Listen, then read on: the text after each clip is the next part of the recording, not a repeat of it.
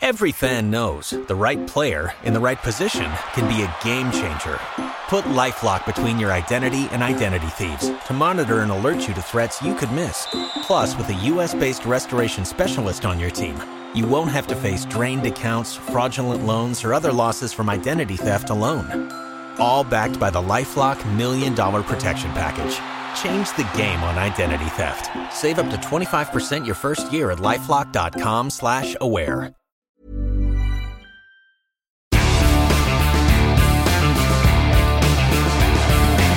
Welcome to the Indie Rugby Podcast, Japan 2019, in association with Tudor Watch, the official timekeepers of the Rugby World Cup. I'm Jack DeMonazes, and today I'm joined by the independent chief sports writer, Jonathan Liew. Johnny, welcome to Japan, or shall I say welcome to Disneyland? Yes, it's fancy meeting you here. It is, as they say, around these parts, a small world. Well, we're at the England press conference, and they are based this week in, of all places, Disneyland, and despite what may have been said in the public, they chose to be here. They took themselves out of the hub of Tokyo Central, and it was a surprise because that's where they were earlier in the tournament, but now we've got Mickey Mouse, we've got Daffy Duck, we've got all the lads around us. Who's your favourite Disney character from memory? Probably Jafar. No, it's yeah. I mean, I suppose there's lots of. I mean, is Disney still okay? Didn't Disney get cancelled, like morally speaking, several decades ago because of all the the horrible racist stuff they'd done? Wasn't Walt Disney an anti-Semite? I think Walt Disney was a massive anti-Semite. Run that by the lawyers. Yeah, I think that one's going to be hard to get by. But surely you just change the name, relaunch it, reboot.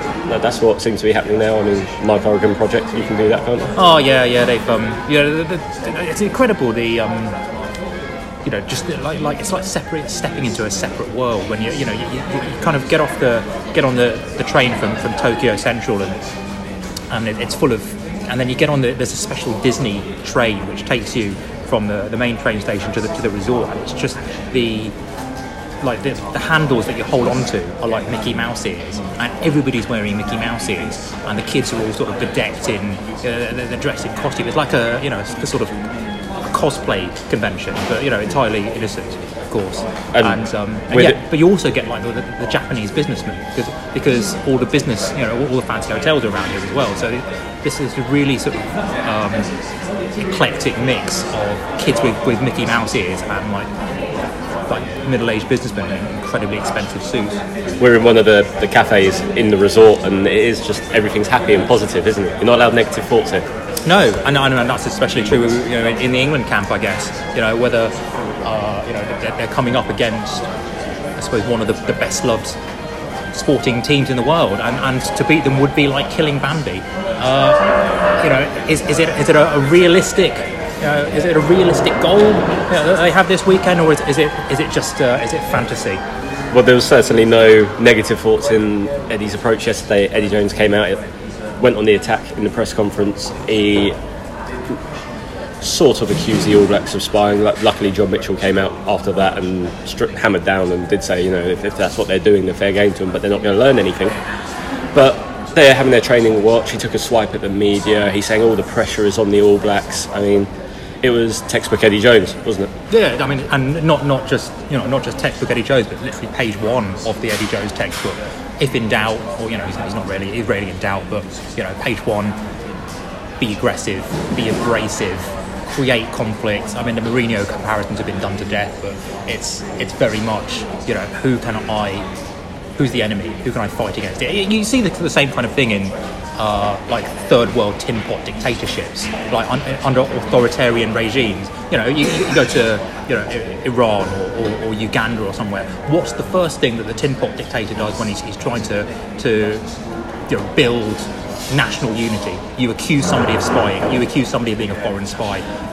This whole idea of foreign espionage is a really powerful unifying fear, I guess. It's touching on one of the fundamental human fears that you're being spied on. Somebody's watching. Somebody who wishes you ill is watching what you do when you're in your most private moments, and that's something that that's something that he evokes really quite unsubtly.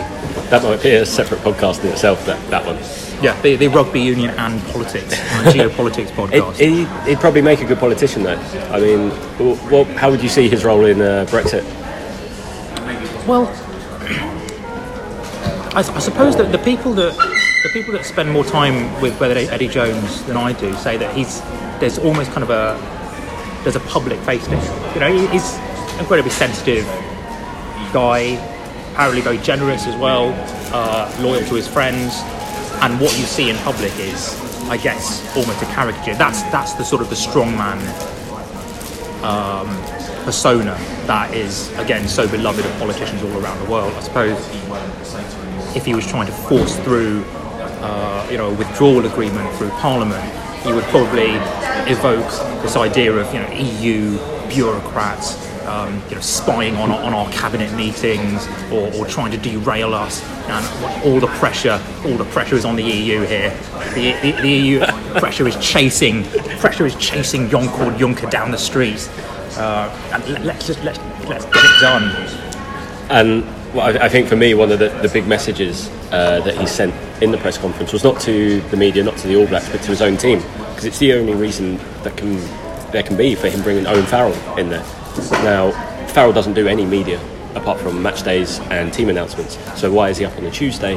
Which, because Eddie can then perform this little stunt of everyone put your hands up if you think England can win this game, and before those in the room have even had time to take it in and go, oh, he's actually wanting us to interact, he's straight down the throats. None of you think we can win.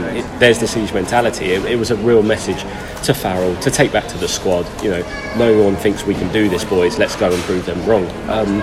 You wrote a piece after the quarterfinal win over Australia on Owen Farrell, and you've seen England captains across various different sports. How do you assess him as, one, a player, and two, a leader? Yeah, I mean, I suppose I remember writing something on Chris Robshaw this would have been about 4 or 5 years ago now, and Robshaw was a very different sort of leader, and I think Farrell is much more in what we like to think of as what the English like to think of as their sort of leader, like aggressive, very loquacious. You think Henry V or Elizabeth I or Churchill. People, the English like their leaders to be great orators. They like them to be stirring patriots. They like their leaders to go, screw the other guys. We are English and we'll do what the hell we want. I think Farrell's much more in that mode than Robshaw was, and that's what makes him, I think, such a good fit for this particular regime and this particular team, and possibly even this particular moment. He's abrasive. He doesn't really mind getting in people's faces. He's very beat the red rose, isn't he? You'd see him kissing it if he was in football, or just beating it on the pitch. He's that type of character. Yeah, I mean, you saw him on the after the Australia game, and he gets them all in a huddle on the pitch, and it's like he's it reminded me of Michael Vaughan after the drawn Test match at Old Trafford in the 2005 Ashes, where he gathers them round and like, look at the Aussies, they're celebrating a draw. This is the moment that we know we're going to win the Ashes, and Farrell was very much like that. He definitely fancies himself. I mean, once he retires, he's got, he'll go into the motivational speaking gigs, and he'll be sort of getting up on stage. How can you unlock the potential in your business and get the best out of your employees? He's very, he's a talker. And is he under a bit more pressure than we kind of see, because he doesn't captain his club side? He's not the Saracens captain. That's Brad Barrett. He is still quite young. I still hope that I'm considered young, and he's a year younger than me, and I often forget that because he How old are you? We'll leave that off this pod. We won't mention that. I felt sure if you Google Owen Farrell's age, you can work out how old I am from that. But we'll do an Eddie Jones. Like, how old do you think I am? 30. Yeah, 30. 30. Yeah, most people think I'm about 30. Yeah. I mean, he's 27. He's an England captain. That's still relatively young for a captain to be going into a World Cup, and he only took the captaincy 15 months ago. We forget that Dylan Hartley led this team, and Dylan Hartley's not here, so he's going through probably the biggest test of maybe his life. It's certainly his career, but maybe even his life. Yeah, I mean, he's certainly. I mean, what's clear is that Jones has gone all in on this guy. Whether it's dropping forward to shift him back to 10 for the Australia game, giving him the captaincy, giving him a leadership role even before he was captain. He has this incredible weight on his shoulders. I think Jones relies on him to be his eyes and ears and to be almost like the warrior, to embody the warrior mentality that he wants from his side. He is still young, but he's I think been earmarked for this sort of role in the team quite early on in his career. Going back to junior levels. I mean, when he made his debut, Lancaster said to him, "I want you to be as vocal in the dressing room as you are at the Saracens. I want you to be, a leader in the dressing room, even though you haven't played a game yet.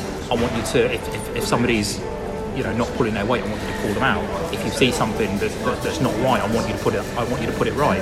And I think that shows, how much faith coaches have in what you might call as natural leadership abilities, which have been evident from a very young age. I'd say something that's quite interesting about that struck me is Owen Farrell's first year in rugby union. He was playing for Harpenden and I was playing against him. So I've known him for a lot longer than kind of meets the eye with other journalists. Really? Yeah, I was playing for Flarians in a very short-term rugby career that ended at university. Look at you now. Both at the top of your respective professions. But he wasn't too happy to see me the first time I was at a press conference, I can tell you that. He was a kid year younger. He was playing at our age group, which doesn't happen at rugby union because it's so age grade determined. Right. Was he big? He was, and I think that's why they saw that he could hold his own at an older age, but it also helped with the Saracens' development. They wanted to get him to Saracens as quickly as possible. Right. So let's get him playing up a year higher. So we all thought, right, here's this young upstart. He's Andy Farrell's son. Andy Farrell's just joined rugby union, so we all know about him. And his rugby league career goes before him, real great at the game. So he had a target on his back? Yeah, definitely. And we pinpointed him first tackle. We don't care if it's late, if it's high, if it's dodgy, real underhand tactics. Let's send out a statement. And he just brushed off our best tackler, and you think, oh, Jesus, he is actually pretty good. But watching it every game is Andy Farrell on the sideline. For him, that's his dad. For us, that's the greatest British rugby league player, arguably ever. Yeah. That brings a certain deal of pressure, and he's only 15, 16 at this time. It's almost like it's prepared him for this moment to be under what is huge pressure in the World Cup. And I think that's quite a big statement that he came through in flying colours in Australia when he was under the most criticism. He was playing badly. He'd been hit in the head twice and hadn't even had an HIA, and we're going, Eddie, you're star man, you're captain, why is he not playing well? Has he gone in the head? Is he concussed? You haven't even analysed him. And then he delivers his best performance probably in the last year for England, I'd say. Yeah, he had a great game against Ireland in the Six Nations, but he really ran the show against Australia, and there was a lot of pressure on him at moving to 10. George Ford dropped, and he was dropped. He wasn't rotated, his role changed, as Eddie told us, and come join modern rugby, guys. Every player is disappointed if they're not in the starting 15. There was a lot of pressure on Farrell, and I think he came through that test, and I think that will do him a big favour this weekend. It might just reduce the pressure of the All Blacks. I have a similar story, actually. I once played cricket against Mike Gatting's son. How'd that go? I was about 11, and I was playing in the Middlesex leagues, and at the end of every season they have trials. They split the county up into 4 areas. I was playing for South area. I think he was playing for North and East. And like this rumour goes around, Mike Gatting's son is in the opposition team, and then you see Mike Gatting. If you don't know who Mike Gatting is, he's a former England captain, and he was eating a sandwich which was incredibly on brand Mike Gatting, and oh god, this guy's going to be incredible. We got him out for a 2-ball duck. So it went the other way. It kind of cracked under the pressure. Yeah. Anyway, so back on. That first kick that Farrell took, I think it was over by the left touchline. Yeah. It was a sort of kick that he's been missing all tournament, and he nailed it. And whether it was kind of a self-fulfilling prophecy, or whether he actually had his game face on and kicked that out of sheer will, that seemed to be what what drove him on. And I don't think he missed a kick all. No, 100% record. That's quite interesting. Maybe that's a little shift in his mentality that we've never associated him with a confidence player. He is probably one of those 7 out of 10s every time type of player. Maybe that's a switch there. I mean, I think the whole. Obviously, he's got multiple roles in the side, as we've discussed, but especially when you get to a World Cup, ultimately the place kicking is such a huge part of it in terms of your confidence, your I guess your basic value to the side. That's what can be physically measured. That's what you're going to contribute in terms of points. And if that part of your game is off, I think it has a knock-on effect on every single other part of his game. And I think the reason he had such a good game was because he was kicking well from the tee, he was contributing point, and everything else flowed from there. And we're going to talk about the All Blacks in the second half of the pod, but we'll wrap up the first half with another subject that you've written about this week, Jaco Piper, the referee who... Is it Piper? It is Piper. Not Paper? Not Paper, Jaco Piper. Even though it's EY, it is Piper. Oh, yes. A nice little South African twang on it. You probably know that, because I've written about him. But... So, of course, he managed to make himself centre of attention this week by posing with Wales fans performing an elbow that he sent Sebastian Vaha Mahina. I think I've got that right. Vaha Mahina off. It's like a really bad Scrabble rack, that. Vaha Mahina. There's just too many vowels in there, isn't there? Yeah. So, of course, he got sent off for elbowing Aaron Wainwright in Wales's victory over France. It changed the course of the game. I think we were both in agreement France were going to win that game if they had 15 players on the pitch. I mean, they were France, but still. Yeah, just about. I mean, Wales were awful. They were absolutely awful. And no one questioned Piper about that decision. It was a Stonewall red card. I mean, the fallout is Vaha Mahina has retired from international rugby at the age of 28. I mean, hopefully he reverses that decision, because it's a mistake. You know, he's. I think he was planning to. He said it wasn't related to the elbow, but I mean, you just 28's a very early age to do that, and you just hope mentally that hasn't had a bearing on his decision. So yeah. But anyway, we're digressing from Piper. So he also had that iffy call at the end. Was it forward? Was it not forward for Wales's match-winning try? But on the whole, you can't really criticise the performance. However, he then has that photo, and it just invites criticism. And the French are furious. I bumped into Dimitri Yashvili in the airport on the way back to Tokyo. He said it's just crazy, absolutely crazy. It doesn't look good. It doesn't look good for Wales. It doesn't look good for rugby union. Now, you've got this idea about the culture of celebrity refs and the way they need to be seen. And this is not just rugby related, but what's your opinion on that and the subject within sport on that? Yeah, I mean, the first thing to say is it's a terrible shame, because, like you said, he got all the big calls right in that game. He would have been at least in the frame to do that England All Black semi-final, and it wasn't a huge error. It wasn't a massive, like nobody has lost out. No harm has been done as a result of this, except to himself. And you can easily see how something like that has happened.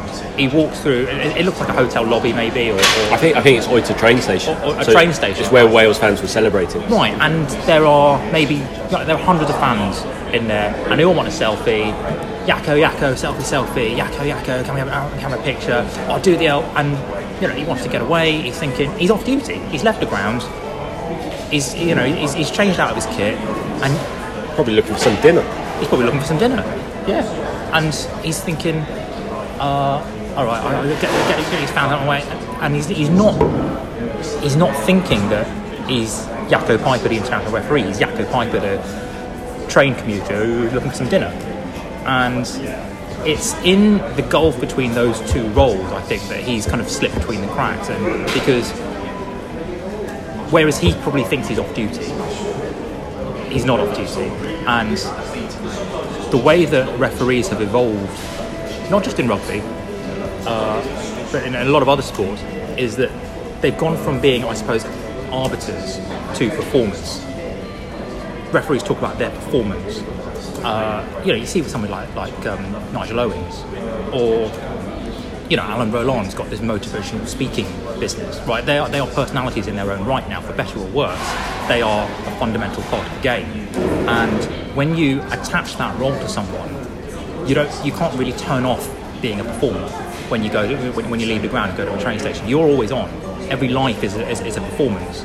And so that's probably where he's fallen through the cracks there, because he thinks he's off duty. But when you're a personality, when you're a big, and players and coaches know this intrinsically, celebrities know this intrinsically, you're always Jakob Piper, the international referee, whether you're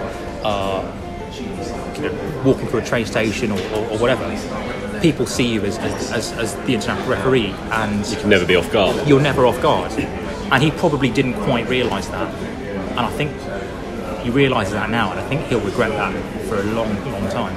I think the kind of comparison that I had in my head, trying to look at Mike Dean, who has almost become self-aware. We saw that... The football referee. Yeah, we saw that when he was just there as Mike Dean, the fan. I can't remember what game it was, but the video of him went viral celebrating, where he's almost on the point of crowd surfing. Oh yeah. He supports some lower league team, right? Yeah, but possibly Tranmere. I have that in my head. I think so. And you just think, surely he knows the cameras are on him at that point. He's not Mike Dean, the football fan. He's Mike Dean, the referee, and obviously his performances on the pitch, they're well documented. The kind of viral videos of him just being Mike Dean, really, kind of a strange human being as a referee. Do you think that crosses over? Do you think that he's the polar opposite, that he always knows he's being watched, and because of that plays up? The one I would say always knows who's being watched is Mark Clattenburg, who I think he doesn't referee in the Premier League anymore, but the Middle East's finest. Yes. If you see Clattenburg refereeing a game, or indeed anywhere, he knows that he's always being watched. In many ways he's like the epitome of the modern referee. There's a grandiosity and a flourish to his gestures that makes it very clear that there are 28 cameras in the ground, and he knows that he's being watched. And that, I think, is the modern way. Like, we're in a hotel cafe here, and there are about 20-25 people here. We're in a public place, but we don't register any of those other people. We don't register any of those potential gazes. Whereas when you're in the public eye, I think you are kind of aware that person could have a camera phone, that person could be watching it, that person is probably craning their, is that something, is that look, there's Steve Borthwick sitting over there. And I think that's something that comes with being in the public eye, but it only comes gradually. You talk to anybody who's in the public eye, and it takes a while to make that transition, to realise that people you don't know, people you've never seen before in your life, are looking at you, and that's a weird thing to get your head around. Yeah, it's actually quite interesting because no one is paying attention to us, and we're the loudest people in this cafe right now. Yeah, and certainly the most famous. Well, I don't know about you, but my reputation goes before me. So. We've got David Flatman over there. That's Flats off the that is Flats. That is, yep. We've got Paul Hayward, the chief sports writer of the Telegraph, and Mick Cleary. Basically, if a bomb were to fall on this hotel cafe, like, the world of rugby would be decimated. I remember I was covering a cricket tour in India a couple of years ago, and one of the internal flights was a charter flight, and we were on the same flight, all the journalists, as the India team and the England team. And I remember thinking, if this plane goes down, how far down the list of, like, the Indian cricket team was wiped out in a plane crash. That's the headline, isn't it? Was wiped out in a plane crash. Also, Jonathan Liew, cricket writer, and probably not even one of the top 10 most famous journalists either. How do you write that piece? Indian cricket team at the headline, England in the subhead. Yeah, or maybe like the England like tributes poured forth last night to Virat Kohli, Joe Root, Ben Stokes, Owen Morgan, Ajinkya Rahane. Also, there were some journalists. It's like the journalists who got killed in the Munich plane crash.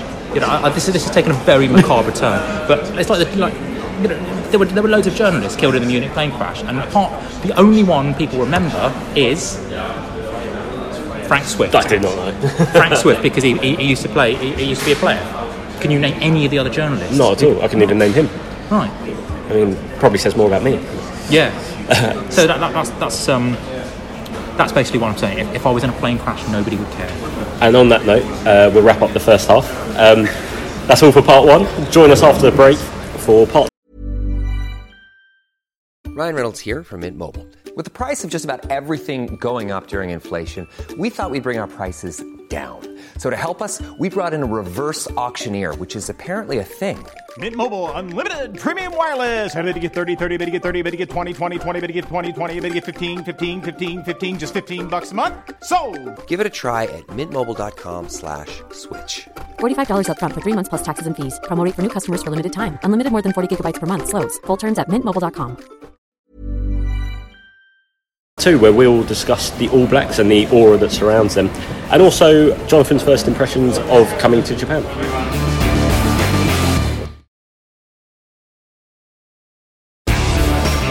Welcome back to the Indie Rugby Podcast, Japan 29. That was quick. Basically, you finished part one, and you just went straight away into part two. Oh my God, the seamlessness of it. Are you sure people have had enough of a break?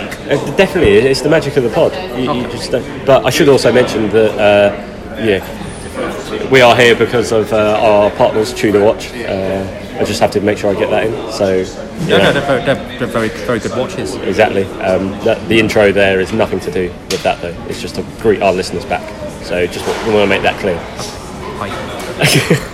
So, let's look at the other side of the fence. We've done England. Let's talk about New Zealand and the All Blacks. And I think I'm already quite excited by this week because this doesn't happen. England haven't played the All Blacks at a World Cup since '99. And not in a knockout game since '95. So this has never happened in my rugby career or when I've been following rugby. And it's the same for the players. A lot of this squad have only played New Zealand once, and that was last year. Their last tour was 2014, so Stuart Lancaster era.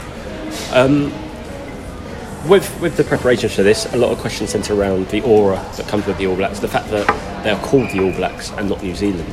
Everyone knows who the All Blacks are. What does the All Blacks mean to you? They're very good. I mean, it's a brand these days, isn't it? It's an incredibly corporate brand, albeit one with a kernel of I suppose, genuine sentiment, because everyone growing up can remember the first All Black team that kind of captured them. I mean, for me, probably you, it was the Jonah Lomu team in '95. That sort of, I suppose you would call it an aura. There's a kind of mythology to the All Blacks that you don't get with many other sporting teams, and a big part of playing them, and you're right to point out the rarity of it, is kind of getting over that mental barrier that you are just playing 15 New Zealanders rather than the All Blacks, capital T, capital A, capital B. And I think that's going to be one of England's biggest challenges. Recognising that, yes, this is a World Cup semi-final and it's not any other game, but you are just playing a game of rugby. And when you stand in front of a hacker and you see all the, I guess a lot of the neutrals will be All Blacks fans. Certainly, most of the locals will be supporting All Blacks. It's a huge support here for New Zealand. It's going to be hard to turn that off and play a game of rugby, and I think that's going to be one of the main determinants of this game is how well England can play the game rather than the occasion. And you've done two different press conferences this week. You went to the All Blacks. You're now here with England. You've spoken to players, and interestingly, you've spoken to the back row players. You had Sam Cane with the All Blacks, and now you've just had Tom Curry and Sam Underhill. How do you see the way they differ? Because I've always felt the New Zealand players just every week is the same. It's almost robotic in their approach of smile, the camera's on, smile, talk through a smile, and say the same things, and it's never really any different. Whereas Curry and Underhill are like two players I haven't met before within rugby. I mean, they are absolutely batshit mental to put them into like a little category, because they're just so weird, and they know they're weird, and they're very happy about it, and they're totally buzzing as well. Yeah, like it must be kind of like an out of body experience for them. I mean, I vaguely remember being 21. It was a long time ago, but I remember being 21. How old are you? I'm 33. I'll let you off on that one. I'm coming to. I think it's almost time to announce my retirement from all forms of international sport, but I'm not quite there yet. I mean, going on a trip like this at the age of 21, it must be like diving into like an ice cold pool. It's just, first of all, there's a country, like an incredibly fresh and alien experience. Then you've got the aura of the World Cup and everything that surrounds that, and then you've had the bubble that they've been in for 2 or 3 months now. I mean, I'm not surprised that they're kind of buzzing about the experience. Whereas the All Blacks, it was Sam Cane and Brodie Retallick who were at the press conference yesterday. There is kind of a slightly more business-like veneer to them, which I suppose is buttressed by the fact that basically every week they sit in front of a camera and are asked various variations on, like, are you going to win again? How are you going to win again? Isn't it pleasing that you won again? And I think that creates a certain rose, which I suppose contributes to the differing demeanours that you talked about. And we also see that with Steve Hansen. When was the last time he's actually had to face tough questions? Because they haven't lost a World Cup game since 2007. I mean, that's insane. Can you think of any other sport where that's actually happened? I'm trying to think back-to-back World Cup winners.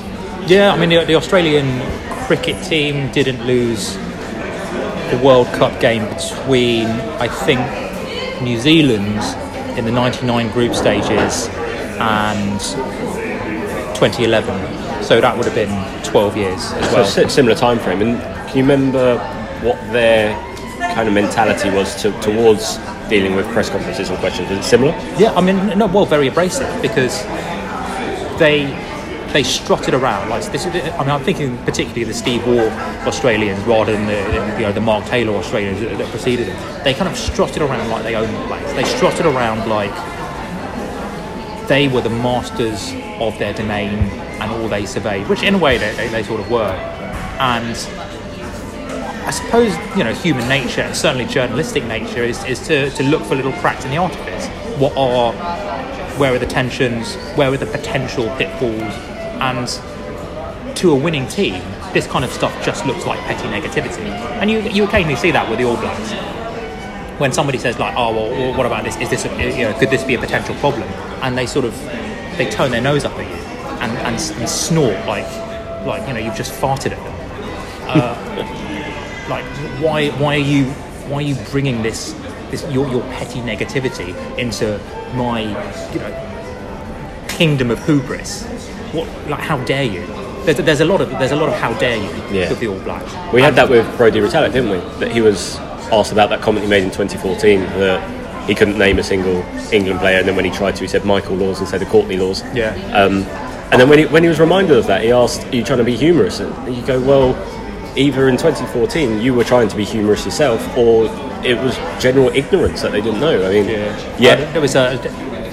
That journalist can't then use it back home. The English reporter who shall forever remain, Dan Schofield. He's had he's a good mate, Dan. Actually, he's had a pretty bad tournament. I think he's managed to pee off like 3. He peed off Vermeulen, South Africa, and somebody else as well. Well, we have a little running joke that Eddie Jones likes to kill 2 people in particular. That's myself and Scoey. Right. And we get hammered. And on the same day that he got hammered by Retallick, I got hammered by Eddie Jones. So it was a nice little double up there for us. And like Dan's like the nicest. He's the nicest man in the pack. I can't speak for you, but but yeah, I don't know what it is. But yeah, there was a sort of a bristling, a little narrowing of the eyes. I mean, Retallick has seen it all. He probably quite an intimidating figure as well, isn't he? Brodie Retallick looks like an ex-player already. You can kind of already see him on like the after dinner circuit with a bow tie on. he's probably got a bit of a paunch by this stage, and he's telling Bordy's story. He's got that really intimidating mistake. He looks like a 45-year-old man. He's mid-20s. Yeah. How? He looks like a middle-aged man in like the body of it's the body of an old person as well. He already looks like he's retired and is sort of propping up a bar somewhere, like telling stories about how kids have it so easy these days. We've drifted away. Let's come back a bit to the rugby. I was thinking about this the other night. 2003, England World Cup winners, the first English World Cup winners. If England were to beat New Zealand and then go on and win the World Cup, would that mean more because they've beaten New Zealand? Because they are almost, they're the cherry in rugby union. That's what you want to get. Yeah, I think so. I mean, if you're going to win the World Cup, you want to. I mean, they'll take it however it comes. But in terms of personal pride, beating Australia and then New Zealand and then I guess South Africa maybe is the hardest possible. It's the hardest possible route to victory, and I think it will be all the more rewarding for that. If they do beat New Zealand, I think what might be an issue for them is then getting themselves up again, because it will fit. These are the two best teams left in the tournament. Beat New Zealand, and everybody will be anointing them as likely World Cup winners. Yeah. And getting over what would be an incredible high, and resetting and starting again and going again and peaking again for the World Cup final, I think would be probably the main issue. I mean, we're probably getting ahead of ourselves here. They're going to get tonked 40-20, aren't they? Well, last time they played was 16-15, and England had a try disallowed that would have won it for an offside call on Courtney Lawes. Sam Underhill, he was asked about that today and said nothing to do with it. It's just one of those moments, you get over it. But maybe for the players that was the case, but for the 82,000 in Twickenham and the others watching at home, that will have convinced them that England can beat New Zealand. And I don't think, certainly in the last 4 World Cup cycles, there has never been that mentality. 2003 there was, because they went and did it. But this team has not beaten New Zealand, yet they think they can. And I think that's uncharted territory. I mean, you're the expert. I mean, what sort of percentage chance would you give them? I find it hard, because you want to say 50-50, but you just know you can't say that because it's the All Blacks. And maybe that's a little bit of the aura that I've slipped into of believing it. But this is the best team in the world. They deal with pressure better than the others. So when Eddie Jones comes out and says, they're all under pressure, mate, we've got no pressure. I mean, he's only talking about himself, because he's reached the semi-finals. His job is safe. He's under no pressure anymore. He's going to keep his job. But for the players, this is their World Cups. Their World Cup is on the line as well. New Zealand's World Cup is on the line. They're going for 3 in a row. Well, that's great. If you don't hit 3 in a row, well, it's never been done before. So, you're allowed to slip up. You're still legends. Exactly. You're allowed to slip up, lads. England, this is... I don't want to say golden generation, but they've got some really bloody good players in there. And a lot of them will be around in 2023, so that'll be the fallout of if they go out. But they've got a really, really good chance of winning this. They've been a dominant team in the Northern Hemisphere for the last 4 years, 2018 excluded. So you look at them and Wales, and I still think England are in a better position than Wales. And Wales are Six Nations Grand Slam champions. But it's just something about this England team that gives you optimism that they can beat the All Blacks. That doesn't mean they will. But I think they have the players. They've got a fully fit squad. No team has that. New Zealand don't have that. They've got players that have gone home, players that are injured this weekend. So the ingredients have never been better for England to beat New Zealand, yet you still need the bounce of the ball to go your way. And that's where we've seen they came unstuck in November. The bounce of the ball just didn't go their way. On another day, that also they kept losing line-outs. Yeah, and I've already written this tournament that England, in my opinion, now have the best line-out. Jamie George, I think, lost his first line-out this year in the game against Australia. That's pretty incredible. Mm-hmm. But they haven't played New Zealand this year, and New Zealand's is pretty damn good. So I think we're going to see how far England have matured from that win, basically in that set-piece area, because England are pretty strong everywhere else. Their defence is unbelievably good. Their attack, probably not as good as New Zealand. New Zealand have the best attack by far. But if England are able to contain that attack, make sure they keep the ball on their own set piece, it's kind of hard to see where they would lose it. They would almost have to shoot themselves in the foot if they're able to do that to New Zealand. The problem is... Whoa. No, obviously, I defer to your greater judgment and experience in these matters, but also, I think, based on my experience of other sports, when you have like a pretty long lead-up period into a game, as our journalistic instinct is to try and talk it into a 50-50. Yeah. And you kind of toss over, because you spend so long talking and thinking about it. We'll be writing about this game all week. We'll be writing about it tomorrow. We'll be writing about it on Friday. You toss over so many possibilities that in the end it just becomes a swirling. It's a toss-up. And I think that this is what happened last week in England, Australia. The Aussies are dangerous. But England, and by the end of it, it's like, well, this is going to be too close to call. Actually, it wasn't. England are far superior and proved it. They were, but then also that game, there was only 1 point difference up one stage, and Australia threw two intercepted tries. There was a 0 point difference at the start. I mean, I don't know what that tells you. Well, come on. New Zealand are better. New Zealand are much better. New Zealand are, but I also think... So, I can't give it 50-50. I know I can't give it 50-50 because it's the All Blacks, they're the best team. Form says they're the best team. Record over the last 4 years says they're the best team. Players probably better. But I can't go as low as something like 65-35. I think England's chance is better. 60-40 maybe, but then I'm thinking, how do you give New Zealand a 60% chance to win a game? Yeah. Their winning record at the moment is like 84%. So, I don't know, I think 60-40 sounds bizarre, but I think it's what I believe. And I'm probably then do a podcast next week and tell you how wrong I was, and New Zealand march on, three-peat, up for grabs, off they go.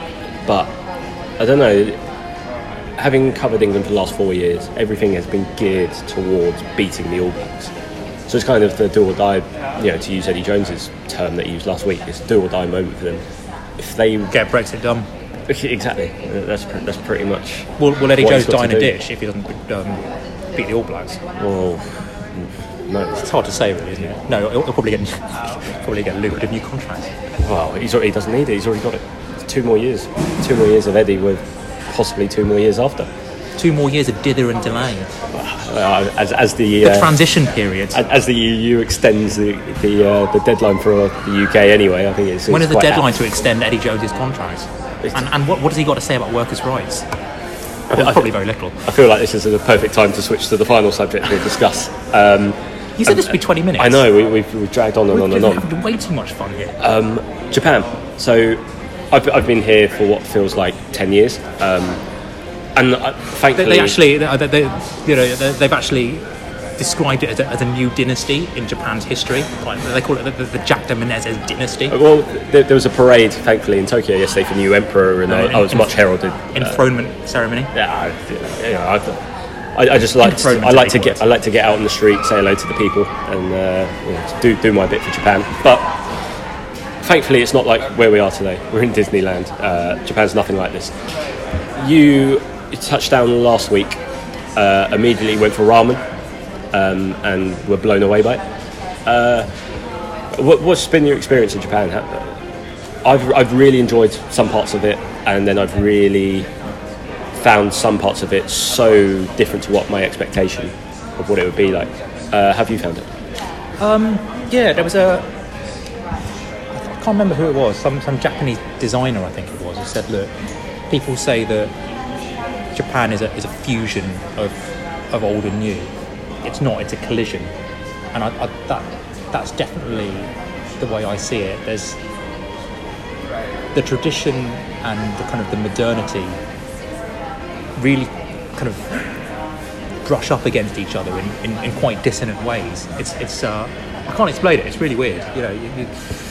You walk through Shibuya Crossing or whatever, and you see like 2,000 people and about 4,000 electronic billboards, and then you round the corner and there's some old shrine that's been there for since the Meiji era. The people are they're lovely, aren't they? Yeah, they I mean, no inconvenience is too great for them. I've only been here for 5 days. So I'm not going to I'm not going to Alan Wicker myself about this, but I've been incredibly impressed so far and titillated as well. I mean, the food is on another level. I think the worst meal I've had was like an 8 out of 10 ramen that I had with a couple of the other guys yesterday, and that was very good. And it's probably the worst meal I've had. I mean, I tried an onsen. That was pretty. It claimed your watch though, didn't it? That's been an issue. My watch has kind of massively steamed up. I made a mistake of taking my watch, which certainly not as nice as Jack's watch, and certainly not as nice as the watches that are supporting this podcast. But I took my watch. I made the mistake of getting into an onsen with my watch on, and somehow like the steam got into it, and now the face has cleared up, so I can see what the time is, as long as it's like the afternoon. Once it gets into the 8s and the 9s and the 10s, it's just a fog of incomprehension. I basically have to guess what the time is. Bizarrely, that's the second watch onsen story I've heard this time. Go on. First one, an anonymous Daily Mail chief sports writer went into an onsen and took his watch off, placed it on the bench next to him. That's what you're supposed to do. Exactly. Well, that's what you're supposed to do. And then enjoyed his onsen for an hour and a half, however long. Hour and a half? Well, just what I've heard. And then obviously emerged from the onsen to discover the watch was not there. Took it well, raging in reception as I've come out for breakfast, and just asking what's happened. Watch is gone, the watch is gone.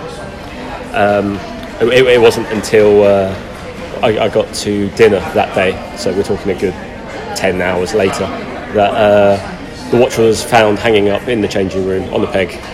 Reception had gone and fetched it for him, and the two were reunited the following morning. A happy story, like a Disney fairy tale. Which brings me to a little. Oh no, I just wanted to say, like, the other day I jumped into an onsen. Oh, you don't do that. Yeah, do that. I ended up in a lot of hot water.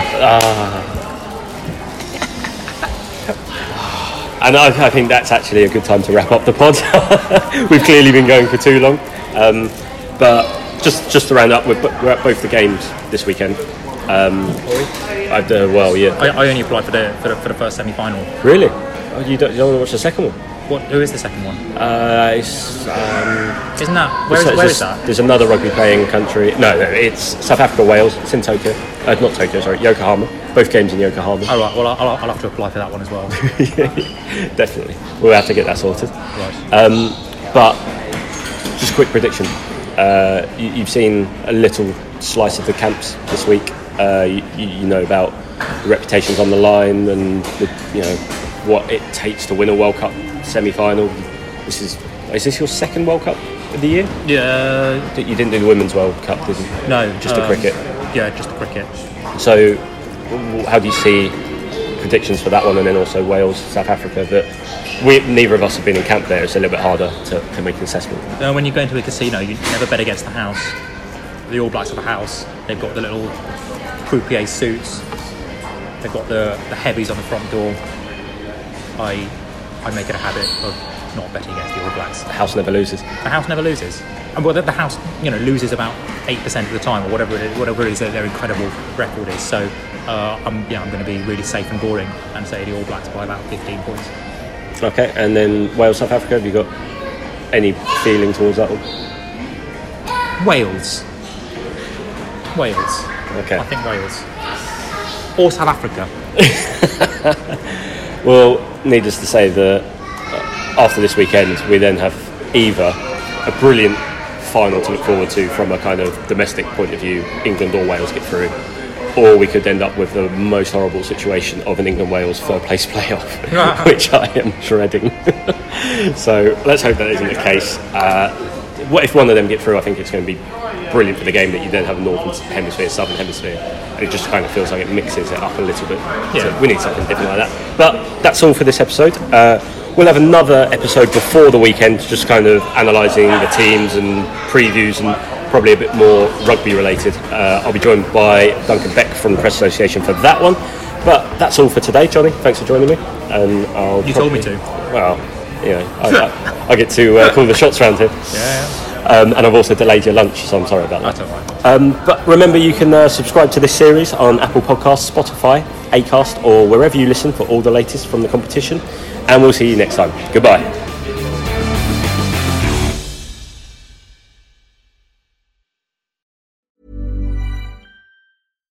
Every fan knows the right player in the right position can be a game changer. Put LifeLock between your identity and identity thieves to monitor and alert you to threats you could miss. Plus, with a U.S.-based restoration specialist on your team, you won't have to face drained accounts, fraudulent loans, or other losses from identity theft alone. All backed by the LifeLock $1 Million Protection Package. Change the game on identity theft. Save up to 25% your first year at LifeLock.com/aware.